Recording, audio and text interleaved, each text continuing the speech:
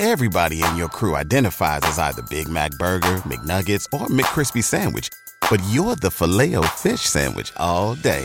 That crispy fish, that savory tartar sauce, that melty cheese, that pillowy bun. Yeah, you get it. Every time. And if you love the Filet-O-Fish, right now you can catch two of the classics you love for just $6. Limited time only. Price and participation may vary. Cannot be combined with any other offer. Single item at regular price. Ba-da-ba-ba-ba.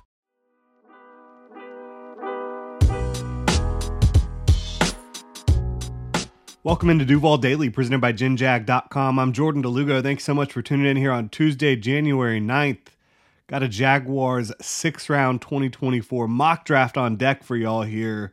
Look, there was some big news yesterday with the Jacksonville Jaguars obviously firing defensive coordinator Mike Caldwell. I think that was further indication that Trent Baalke is not going anywhere. I think that's further indication the Jaguars believe they gave the defensive coordinator the pieces that were needed to succeed, and success was not had at a high enough level on the defensive side of the ball. So I think that's where they're leaning. I think the Jaguars believe they have the defensive pieces, and I don't think Trent Baalke is going anywhere. I'm not saying that they're going to be completely silent on the defensive side of the ball, but I think that the focus is going to be more on the offensive line, more on potential pass catchers. Obviously, the Jaguars have the situation with Calvin Ridley. Don't know what his future is going to be. Zay Jones is an expensive average player at this point in his career. So I think there could be some movement at receiver for the Jaguars during the offseason. But all this to say, I don't think the Jags are going defense early. I did have a different mock draft prepared for this one, but because I don't think Trent Baalke is going anywhere, there is no way I can predict, honestly, for y'all, a pick at 17 overall where the Jaguars are now officially picking of a defensive lineman who is undersized, who does not have super long arms. And that's Jerzon Johnny Newton, a guy that continuously falls to me around 17 when I'm running these mock drafts. And I think he would be a fantastic pick for the Jaguars. I don't think he should fall to 17. I have him as a top 10 prospect in this class. I think he's going to be an unbelievable interior penetrator and just a good versatile defensive lineman as a whole. But in all honesty, can I see Trent Baalke making that pick of a guy who doesn't have the size and the length that you're typically looking for? No, I really can't. So I had to change things up here. And at 17 overall, I have the Jaguars taking offensive lineman Troy Fautanu out of Washington. This guy has, despite only being 6'4", he has 34+ inch arms, very good arm length. Obviously, Trent Baalke is an arm length guy. He's got very good athleticism, played left tackle for the Washington Huskies, but I think that he has the positional flexibility, and we've seen him play some guard. I think that he could even play at center. The Jaguars need better offensive linemen. They need athletic offensive linemen with length that have nastiness to them. Troy Fautanu has nastiness. He is a great pass protector when it comes to his ability to use his length, to use his hands to combat defenders. The snatch trap is absolutely unbelievable. He has great quickness in his lower half. I think that Troy Fautanu would really upgrade the Jaguars' offensive line. You talk about, well, where are you plugging him in? I think you could plug him in at left guard. I think you could plug him in at center, potentially.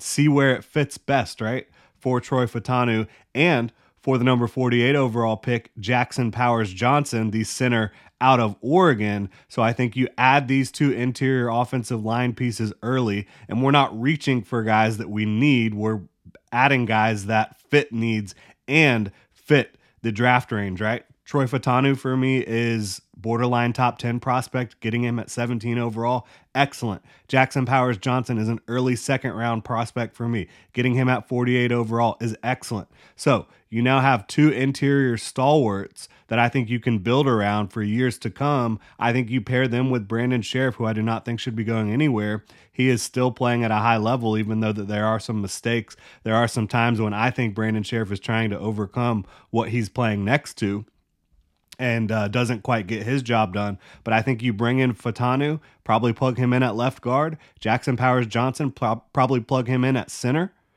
He played center this past year at an extremely high level. He also has guard experience. So you're getting some versatility with these two guys. I think you're getting guys that fit what you want. Troy Fatanu at left guard, Jackson Powers-Johnson at center. Incredibly assignment sound, got great hands. He's got the athleticism to work to the second level, to pull, to do everything you need to do in this offensive system. And I think that you're getting two guys that are always looking for work. They are always looking to put someone on their ass. And you need to give Trevor Lawrence the protection he needs. You also need to be able to create in the run game. And I think both of these guys can help you do both of those things. And I think that would be huge for the trajectory of this offense, for the trajectory of this franchise, making sure that you are protecting the investment, protecting the first overall pick, and also creating some running lanes for Travis Etienne and Tank Bigsby and the rest of the running backs that you're going to have in 2024.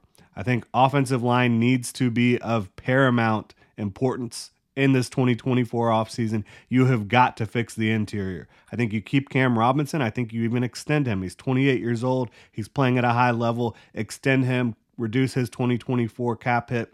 Obviously, you have Anton Harrison at right tackle. I think Brandon Sheriff is still playing better than a lot of folks give him credit for. I think if that is your five, those three that you already have, plus Fatanu, plus Jackson Powers-Johnson, I think you're sitting pretty moving forward on that offensive line. 96 overall. I have the Jaguars addressing defense now with a guy who I think has been vastly underrated throughout this draft process so far, and that is Missouri defensive lineman Darius Robinson. He is a bulky type guy with the length and athleticism he brings to the table. He's big, he's strong. I think he can have some positional versatility. I think he can play on the edge for you. He can also move across the defensive front, rush from the interior with his size. I think this is the type of guy that you need on this defensive front, who has versatility, who can absolutely use his athleticism and length, and he does have a nice little array of pass rush moves to get the job done and be versatile up front for you. I just don't think the Jaguars have enough good defensive linemen that can provide multiple different types of impact for you. So I think in the third round, 96 overall, that makes a lot of sense. The Jaguars, they're probably only going to have one third round pick. The Calvin Ridley trade, I think, is going to end up costing them a third round pick. That is, unless they decide that they're going to re-sign him before the draft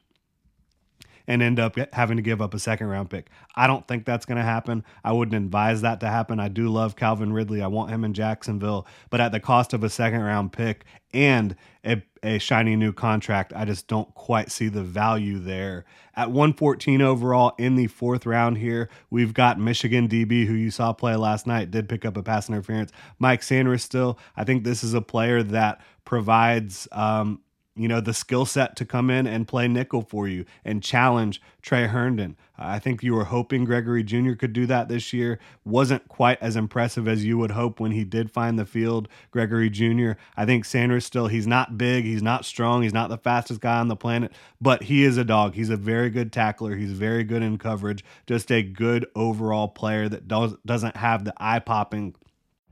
Every day, we rise, challenging ourselves to work for what we believe in. At U.S. Border Patrol, protecting our borders is more than a job. It's a calling. Agents answer the call, working together to keep our country and communities safe.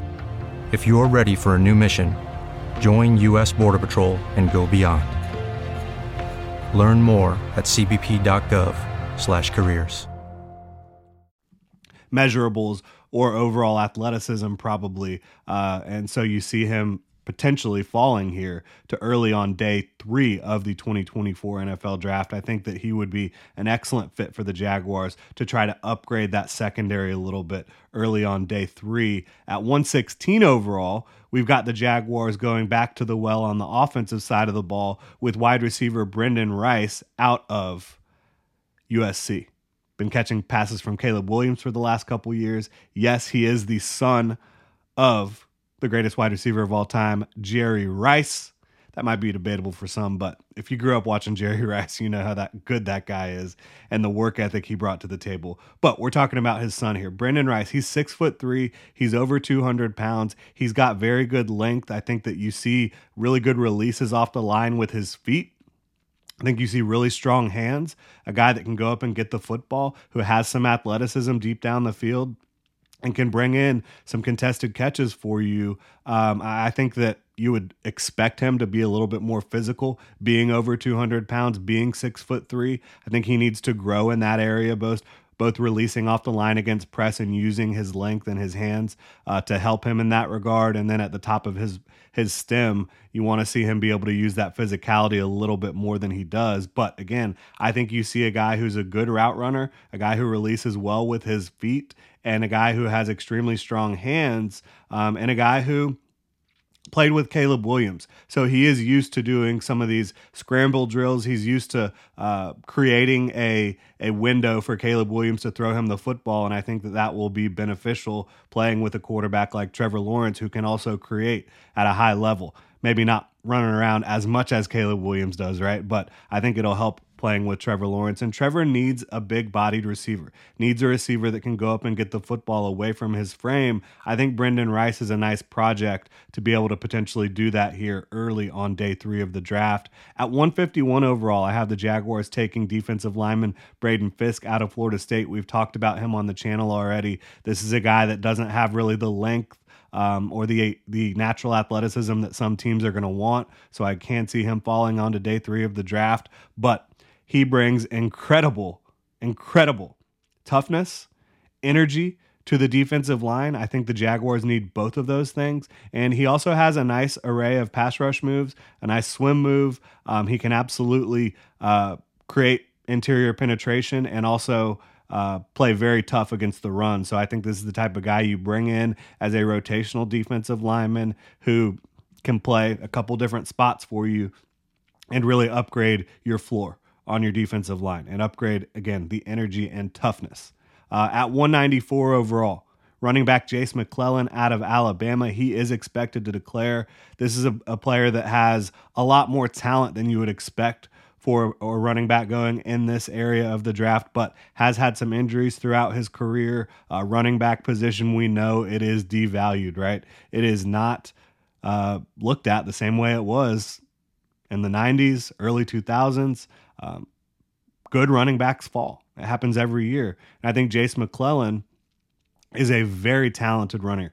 I think that he brings contact balance. He has some lateral ability, lateral agility, some good vision, and he comes from Alabama. He's had to pass block. He's had to do all that fun stuff. I think you do see some ability to catch the football out of the backfield as well. So Jace McClellan in the 6th round, upgrading your running back 3 spot potentially and pushing potentially Tank Bigsby, and just, you want to fill out your roster with talented football players. I think that Jace McClellan adds talent to your roster at this point in the draft.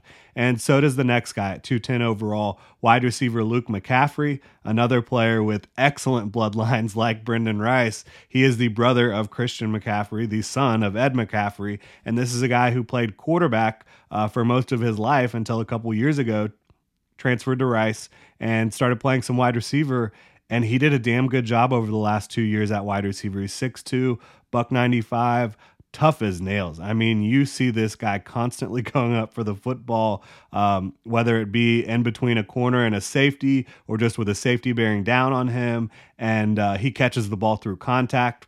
He's got a nice release package. You see that. And that's really impressive for a receiver who was playing quarterback just a couple years ago. A guy who has not played receiver a long time, already showing some of the advanced footwork, releasing off the line of scrimmage, catching pretty much everything thrown his way. He shows pretty good athleticism. Again, the toughness to haul in contested catches, to haul in passes where he is absolutely getting rocked by opposing defenders. I think bringing in a guy like that to catch passes from Trevor Lawrence makes a lot of sense. Got the NFL bloodlines. He's got the toughness. He's got these strong hands, and I think that getting him late in the draft, taking a flyer on someone who hasn't been playing the position that long but has shown some promise in doing so, I think that could be a fit. Obviously, when you're drafting players that late, no guarantee that they're going to make your roster, but I think Luke McCaffrey has the makeup to be a guy that can stick around, play special teams, and really be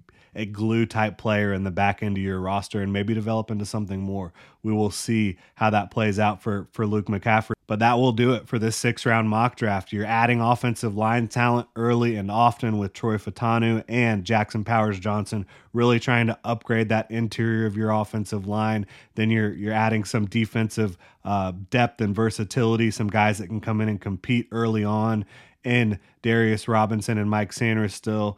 Brendan Rice can definitely come in and potentially upgrade your wide receiver room. Braden Fisk is a high energy, high effort type player, and you're getting some guys you're taking a flyer on to try to upgrade the back end of your rooms at your running back spot and wide receiver late in the draft. So I would be a big fan of this. I think that the style of player kind of fits what Trent Baalke has shown he likes for the most part. I think that obviously Troy Fautanu, with his length, with his athleticism, he does seem bulky built, even though he's not super tall. He's got the length, he's got the quickness, the athleticism to be an impact offensive lineman early on in his career. So really appreciate y'all tuning in. Let me know what you think about this 2024 6th-round mock draft for the Jaguars. You can hit me up on Twitter at Jordan DeLugo. You can also drop a comment in the comment section below. If you enjoy the content, please like, subscribe, and hit that notification bell. We've also got an end of season sale going over on at genjag.com/shop, 30% off with code Duval. That's DUUUVAL, code Duval, 30% off everything on the site right now at genjag.com/shop. Really appreciate y'all tuning in. Have a good one. Wilson, you sent the game-winning email at the buzzer, avoiding a 4:55 meeting on everyone's calendar. How did you do it? I got a huge assist from Grammarly, an AI writing partner that helped me make my point. And it works everywhere I write. Summarizing a doc only took one click. When everyone uses Grammarly, everything just makes sense. Go to Grammarly.com/podcast to download it for free. That's Grammarly.com/podcast. Easier said, done.